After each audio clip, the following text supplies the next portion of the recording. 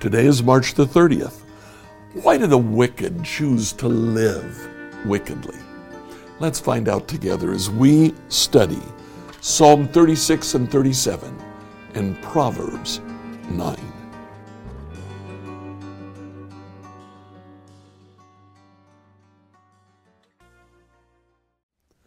In reading through the Bible in a year, I'd like you to read Psalm 36 and 37 and Proverbs 9 today. So in Psalm 36, we're introduced to a very it follows the theme that we've been seeing, the wicked and the righteous and the differences between them.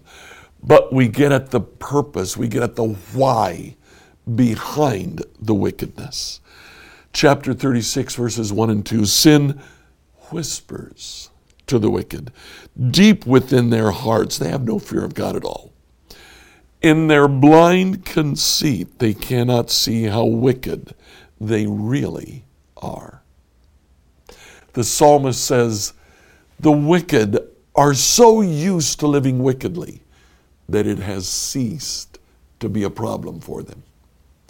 They can't even see it. They're blind to their own wickedness. Now in Psalm 36 and 37, beautiful Psalms, he talks about many of the things, many of the differences between the wicked and the righteous. I just love 37, 5 to 9. It's beautiful. Could be a subject for many a sermon. But I want to come back to Psalm 37, verses 30 and 31. The godly offer good counsel. They teach right from wrong. They've made God's law their own, so they'll never slip from his path. What's the difference between the wicked and the righteous?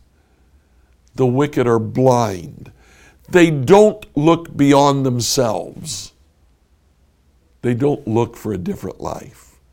And so they simply follow the life that they have. The righteous, two main differences. First, God's law. They're serious about seeing what it is that God says to us about how we should live. And secondly, godly counsel. They have friends, and with those friends, they commonly talk about how to live a better life. Now, carrying on to Proverbs chapter 9, we actually see something very similar to that. In Proverbs 8, wisdom began to speak to us. Wisdom called out. She continues calling in chapter 9. For the first 12 verses, wisdom continues to call out to us. Verse 10 is kind of the epitome of her call. Fear of the Lord is the foundation of wisdom. Knowledge of the Holy One results in good judgment. But Solomon can't resist. At the end of chapter 9, folly calls out. The woman named Folly is brash. She's ignorant, and she doesn't know it. Does that remind you of Psalm 36? The wicked are blind. They don't even see their wickedness.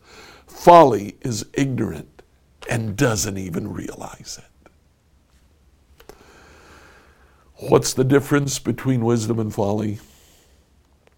Wisdom hears God's word, seeks godly counsel. Folly, the wicked, live within themselves. They are trying to be the best you that they can be. The Christian is called to be the best you that God calls you to be. Don't look at yourself. Look to him. Like, follow, and subscribe to this podcast on whatever platform you used to listen to it. Email your questions to us at questions at becomehope.com. Tomorrow, we'll ask the question, what did Jesus preach about?